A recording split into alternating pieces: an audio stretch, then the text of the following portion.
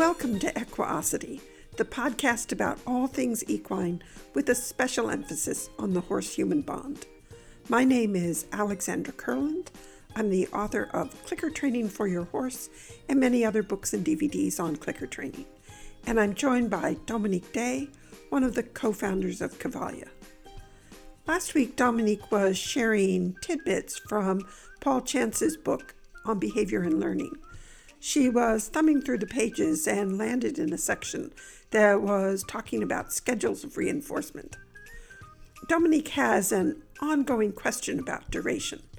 How do you extend a behavior out in a way that doesn't cause your learner to lose interest and disengage from the training? So I described a process that I had used a very long time ago when Robin was a very young horse. I called it the 300 peck pigeon lesson as a reference to lab experiments where pigeons were taught to peck a lever 300 times, all for just one click. And I used that for a metaphor for the kind of duration that we would love to have in our horses. I would love to have the equivalent of a 300 peck pigeon horse. So I had just finished describing the procedure and Robin's discovery that do it longer was just as much of a criterion as do it better. And that's when Dominique raised the subject of reinforcement schedules. When I was editing, I decided to stop the conversation there because this is one of those subjects that really needs its own space.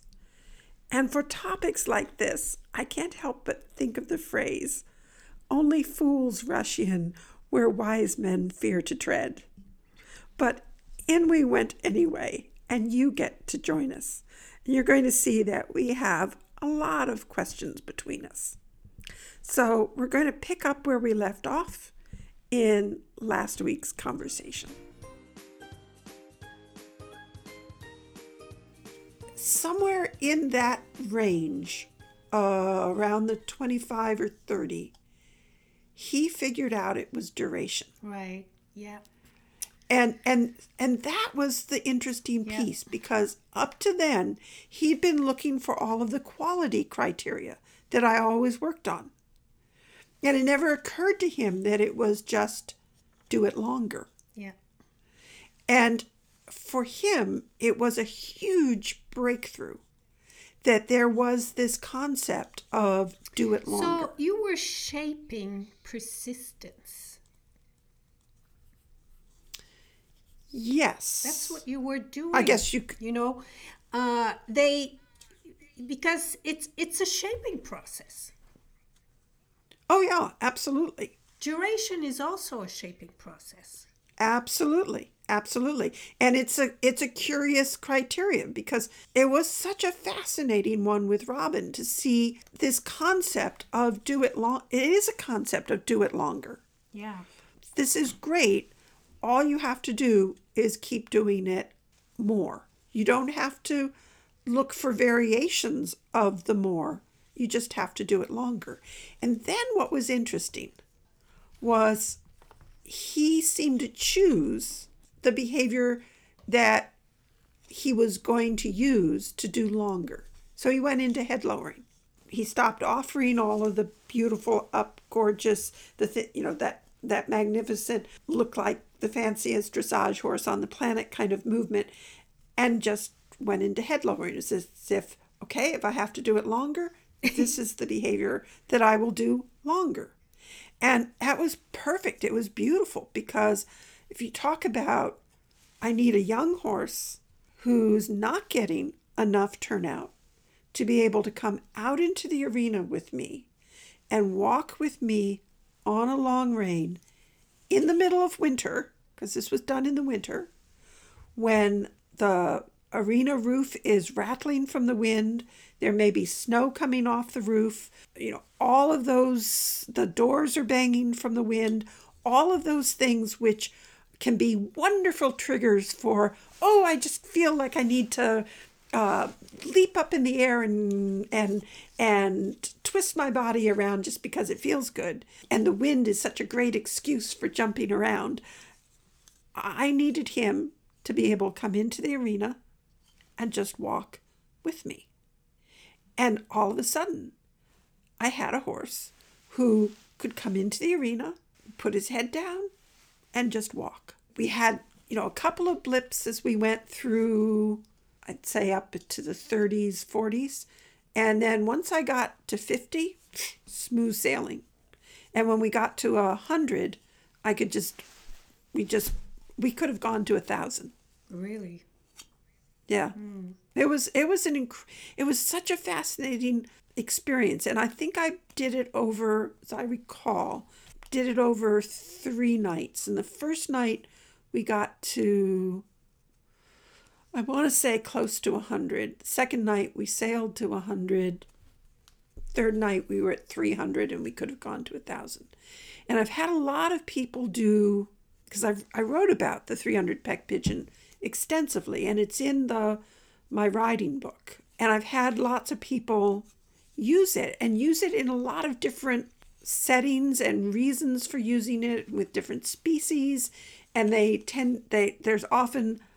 interpret the count in ways that are not exactly how I did the count, but it's all right.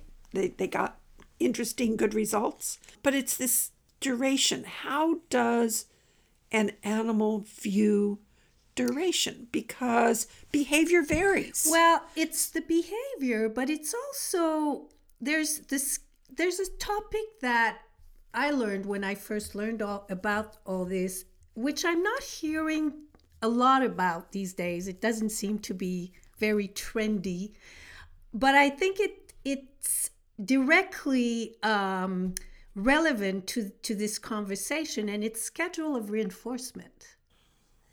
There's all these various schedule, and it's something that I went right there in the book, in Paul Chance's book. Right.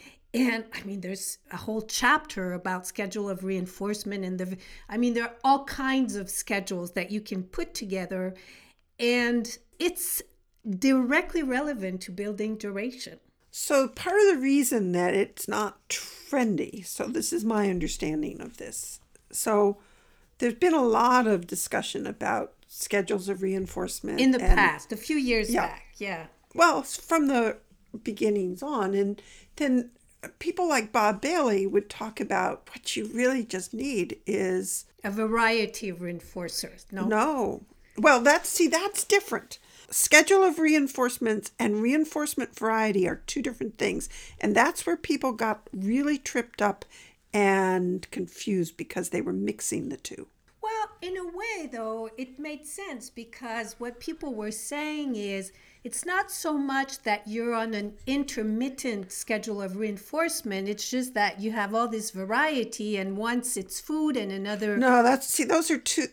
So be careful, because you're going to start mixing apples and oranges in ways that you don't want.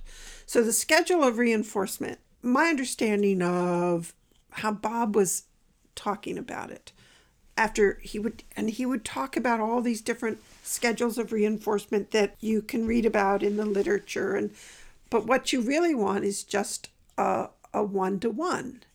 And when this first came out, it was like, oh, but no, that can't be right. But what he's saying is that I may be asking for, I'm trying to think of a good example that'll be clear. I want my horse standing on a mat, and I'm going to reinforce him for standing on the mat with his nose forward. And every time his nose goes forward, I'm going to click and treat. And when I start to ask for more, I'm not on a variable reinforcement schedule. I am reinforcing him still on a 1-to-1 basis, but my criterion is shifted. So I may be getting more behavior for my click, but my criterion has shifted, and I'm still on a 1-to-1 basis, so that when that criterion is met, I'm going to click and reinforce. Ooh, I think if we had behavior analysts around on this conversation, With because Jesus? your reinforcement schedule is going down. It's getting thinner.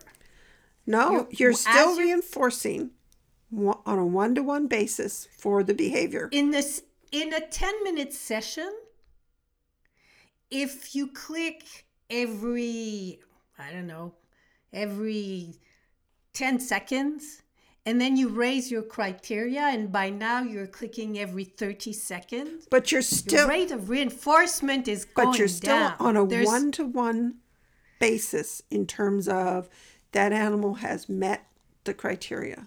Yeah, but for him, instead of getting, I don't know, I have to calculate. If you've built your behavior well, your animal is going to be perfectly happy with this. Yeah, but when you say that, that means that you, in the beginning, your ratio was probably higher, and as it goes, you're stretching the ratio. But this is what loopy training does for you. So, but this is also schedule of reinforcement. This is also, because you are playing with this, with the rate of reinforcement here. I'm going to interrupt here, but don't worry. The music isn't playing. We're not stopping here. In talking about these concepts, we were beginning to get ourselves into a real muddle. And this past weekend, I was presenting at the Art and Science of Animal Training Conference. And who better to help us sort out these definitions than Dr. Jesus Rosales Ruiz? So Monday, at the end of the conference, I asked Jesus to take just 10 or 15 minutes to send Dominique an audio postcard from the conference. So to set the scene, we recorded this at about 9:30 in the evening after a full day of presentations and discussions. We were using what the hotel referred to as the boardroom, so it was fairly quiet, but you'll still hear some background sounds. In fact, you may be hearing some background sounds now. Those are the goats trying to tell me that it's time I left the computer and went and got them some breakfast. But that's for later. Anyway, we were sharing a microphone, so every now and then you'll hear the scraping of the mic as we moved it back and forth between us. And of course, 10 minutes turned into closer to 45, and we only stopped because we had people waiting for us. But I still couldn't resist the opportunity to have Jesus help us out and to help sort out these definitions rather than trying to continue to muddle on between Dominique and myself. So he's going to help us understand them and help us to understand how to use them. So I'm going to turn the microphone now over to Jesus and let him give us a short tutorial in understanding schedules of reinforcement. We've got a lot of different terms there that are getting mixed together. So help us to sort this out. That reminds me of something that Förster and Skinner were doing. It is that when they discovered schedules of reinforcement, they were very happy because what they saw was in the Skinner box, this is a true laboratory. And what they meant is we can even model things that they don't exist in the real world. I think that's a hugely important piece to have in this.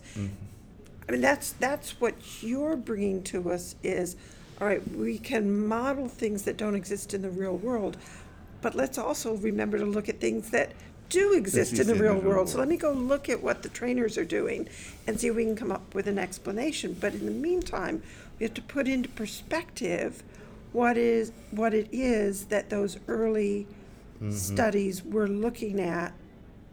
What do those definitions mean? How do we use them or not use them as we are thinking about our own training? The issue was not resolved. Actually, there is a really interesting article, not so recent, maybe like in the 90s, but recent consider the history that schedules of reinforcement has. And the title of it is telling. Schedules of reinforcement, the sleeping giant. The sleeping giant. Okay. Yeah, and part of the reason is because a lot of people try to come out with theories to explain this schedules of reinforcement, and it was not satisfied. What we got it is how can I say a mixture of analogies. The biggest one is like, for example, the slot machines are like the variable Yes, right. variable ratio reinforcement. And that was one of the early metaphors that we used in clicker training. Yes. Was the slot machine. The slot machine, Right. and it's also very common in behavioral analysis. That's for example one thing. I'd say one thing that happened or one practice that is very common is that you train the behavior. And then right away you put it in a variable ratio of reinforcement because he's gonna be stronger, more stable, and all of that. Which actually that's one of the rules. And Karen Pryor's Yes. don't shoot the dog. But if you think about it in terms of shaping and acquisition, you will be shooting yourself in the foot if you do that. Why? Because you are, I'd say, you're shaping this behavior up. It doesn't make sense, sort of like to make it variable, and I would say, and quote, more stronger. It is true. Let me go back. It is true that schedules of reinforcement, generate characteristic temporal patterns. Because the distribution of the reinforcers, the distribution determines sort of the pattern. Now, what in the basic research they do, what they had found out, it is that since they like stable patterns, they use them as a baseline. So they are useful baselines, like what Joe was talking about today. I mean, this has no use other than in the laboratory because it's easier to have this kind of baselines, and it's easier for those researchers to have a stable baseline so they can test some other variables. Okay. Before you go on, can you very briefly just define a schedule of reinforcement? Okay, a schedule of reinforcement is simply a rule or when you're gonna deliver the reinforcer. Okay. Yeah, but there are here some interesting conceptual issues. Okay, and people get into these arguments, like, for example, what does it really mean to say intermittent? Yeah? Yep. I'll give you an example, for example. Let's say like one intermittent schedule is fixed interval. Okay? Okay. So, and that means that, for example, let's say fixed interval 1 minute. So that means that you're going to reinforce the first response that happens after 1 minute. Okay. Yeah? And now, those type of schedules, what you see, it is at the beginning, you see an scallop. The closer it gets to the time, the rat or the pigeon starts responding faster. Yeah? Okay. But the animals, especially rats and pigeons too, they are very smart. Then there are situations that the rats wait for 1 minute and then they respond. Okay, so now the conundrum is that an intermittent reinforcement or a continuous reinforcement? What is intermittent about it? Because you're only reinforcing one response. And it seems like what the rats have learned or what you're reinforcing, it is this waiting period. And the more that you do it, the more efficient the animals or anybody will get. Okay? So right there, so wait a minute, I'm reinforcing just once. Yeah? That looks to me like a continuous reinforcement. Okay, so then we can turn the coin around, which is my preference. I was into this. It's better, these are rules. Yes. Rules independent of what the organism is doing. Okay? But there is a strange thing about schedules of reinforcement. And some theories say that schedules of reinforcement are not true independent variables. Let me tell you that. Because in science, no independent variable is expressed along with the dependent variable. Let me explain. Yes. You see, a true schedule of reinforcement will be, I'm going to reinforce every second. Okay. Yeah? So that's independent of anything. But now if you bring back the response, which is your dependent variable, is part. So I'm going to reinforce every 5 responses. I say, wait a minute, why are you missing your independent and dependent variable together? Okay. Yes. And what that has led some people say, we're thinking this in the wrong way. Maybe we're dividing this behavior arbitrarily. Okay. So we can say FR5, you can arbitrarily say is 5 responses, then maybe from the animal's point of view, it's just one response, a real burst. Yes. Or I just need to increase the speed. Ta-da-da-da-da, ta-da-da-da. They are not counting 1, 2, 3, 4. No, ta-da-da-da. And that for them is not just one response. The whole thing is just one response. Right. So there are those conundrums there, and people, and so to be practical, and like in agility, for example, or in your corner exercise, if you have 5 mats and you go around the whole circle, is that what? A fixed ratio 5 because you have 5 mats? Or is just one around? And people say, oh, no, it is 5. To me, I'd say that takes away the focus from the response to the procedure. So for me, and you heard me in Clicker Expo, I gave this this talk, yes. And I explained all the schedules of reinforcement, and at the end, my advice to everybody when I say, hey, the only schedule of reinforcement that you need, and I agree with Bob Bailey, is continuous reinforcement. And it's better for us to be thinking that what I'm doing is extending the criteria. Yeah. Extending the criteria. And the criteria is always one, because if I focus on the criteria, then I am focusing on the response that I want. Yeah? And I don't have to say this is half response, this is a quarter of response, this is 2 responses, 3 responses. I don't get into that mess. I'm saying I want to build duration. I start 1 second, 2 seconds, 3 seconds, 4 seconds, 5 seconds. But I'm thinking this is a 5-second response. I'm not saying this is 5 responses of 1 second.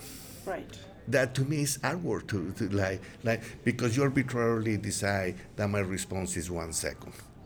Now when you get this is to 100 seconds, you're not going to say this is a first ratio 100. No, I say no. This is stay on the mat for 100 seconds. 1 response. Right. You met criteria. Yeah, and you get and you got the reinforced. response. Okay. Now. So how do we address Dominique's concern of, but you're only getting that one reinforcer for that 100 seconds? It is true. It's true. Okay, so when you do that, the rate of reinforcement goes down. Yeah. because you're extending the criteria, the radar. And that's why, it comes to a point that your reinforcer has to match the effort, otherwise you lose it. Right. And that's what they do, for example, in agility. They start reinforcing every obstacle with little reinforcers, but once that you train the whole obstacle, then you get a sizable response. Right. You get that tug toy, yeah. and then you get to rest. Okay. Yeah?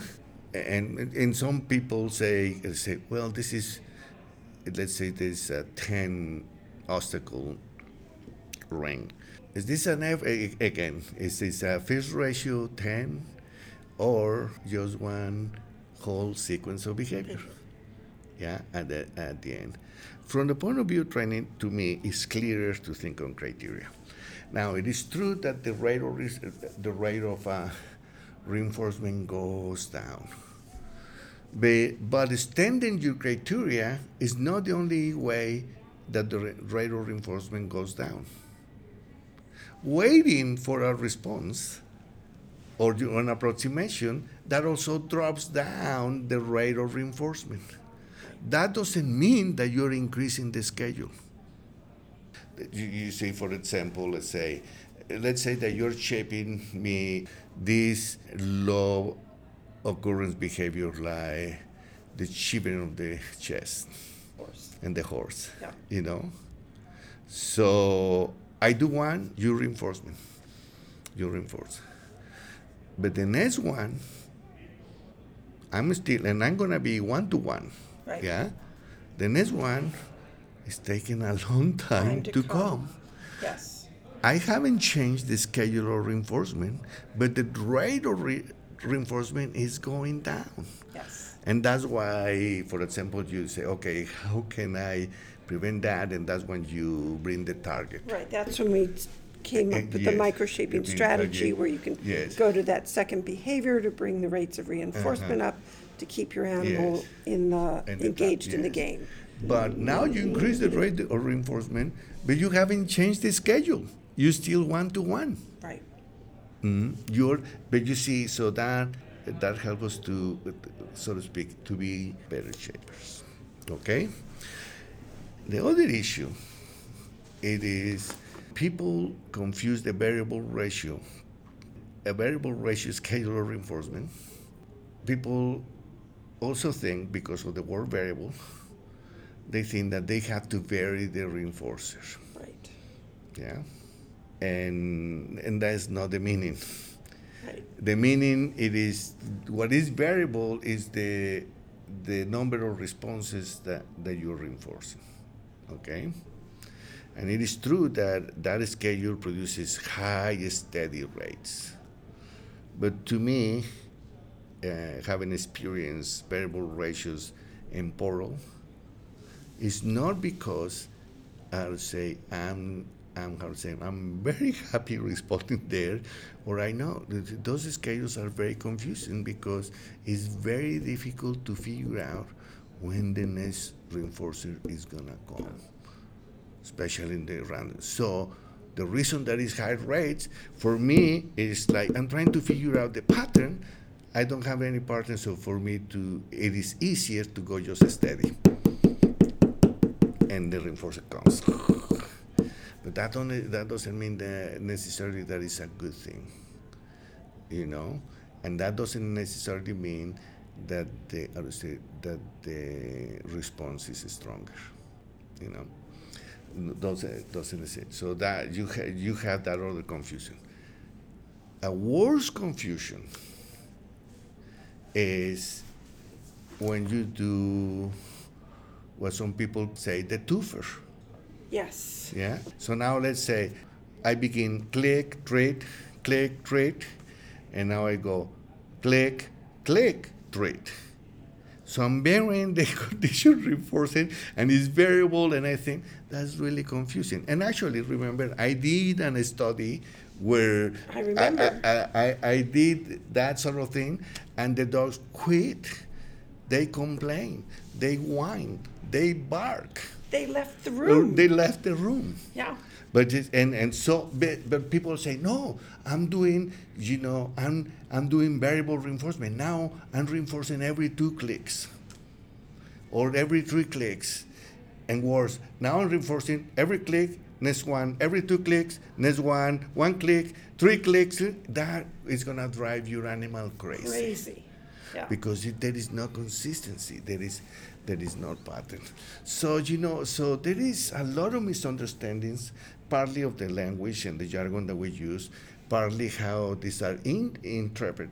So to me, and that's why I agree with Bob, and actually I haven't seen all the good, excellent shapers, all of them use 1-to-1. I have never seen one that goes into the variable U, can, K, but because the reason that you do that, I think, and to me it's most clear, is that you're not thinking that you're changing the schedule of reinforcement. You're thinking that you're shifting the criteria. You are shaping the force, the duration, the speed of the response, and all of that. Right. And all of this, like for example, the speed, like for example, the speed is sort of like you get it as an artifact of the schedule. So of course, if you have, for example, if I go and an FR, and I'm gonna actually tapping. I hope this gets into the microphone. It will. So for example, I'm a FR1. Every time that I tap is a reinforcement. That's it. Click, trade, click, trade, click, trade, click, trade, and then nothing happens. I go click, trade. What did I capture that? Did I capture what? I did like 7 responses or something like that?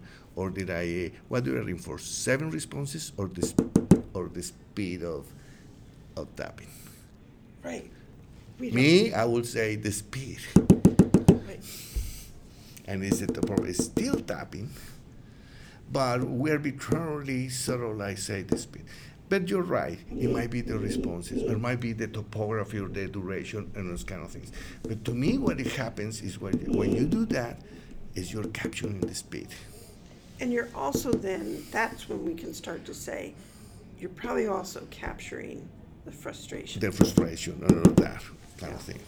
Yeah? Because where did that speed come from? Yes. It came from the frustration. The frustration. Because you had distinction. You withdrew the reinforcer. And you got the distinction, yeah. So usually when people try to do this, like for example when you do, like if you go one mat, that's FR1. When you go to the second mat, you say something to the horse, you cue the next one, and now and that allows you to bridge to say, okay, now it's longer. Okay, right. Now it's longer. Now is longer. But every time that you're changing criteria, you are sort of guiding or use some sort of cues to do the next one. So building quality, it's really very clear how you can keep expanding that criterion little by little, and it just stays on this lovely one-to-one schedule. But the same thing with duration, Right. So that was the question, because where the struggle seems to be is, how do I build out the duration? And the question is, how do I build it out without frustrating my animal? Because from the handler's perspective, as I stretch out that duration, my animal is getting less and less reinforcers. Yeah. Now the music is playing, which means I'm going to stop the conversation here. Jesus has given us just a tremendous amount to think about and to digest. So I think it's probably a good idea to hit the pause button now and give you some time to think about what he's covered so far. And even though I can hear the howls of protest echoing across the internet as I say that, where people are saying, no, we don't want to wait, I am going to stop us here. At the Art and Science of Animal Training Conference, Kay Lawrence gave a great talk on anticipation. And that's what we're going to be building, I think, by stopping here. So next week we'll pick up again where we left off. And in the meantime, this will give you something to look forward to. And speaking of anticipation, if you want to hear even more on this subject of reinforcement schedules, or if you have questions you'd like to ask based on what you've heard so far, we have a webinar with Jesus coming up. It's on Sunday, March 31st at 2 p.m. Eastern Time. Remember, that's Eastern Time. You can go to equiosity.com to learn more and to register for the event. So again, the webinar is Sunday, March 31 at 2 p.m. Eastern Time. And I hope you'll join us for the live event so you can ask your own questions. And if you can't make it at that time, we will be recording the webinar so you can listen to it later. In the meantime, think of this podcast as a warm-up for the main event. And next week, we'll continue where we left off with this postcard from the Art and Science of Animal Training Conference. Until then, have fun with your training.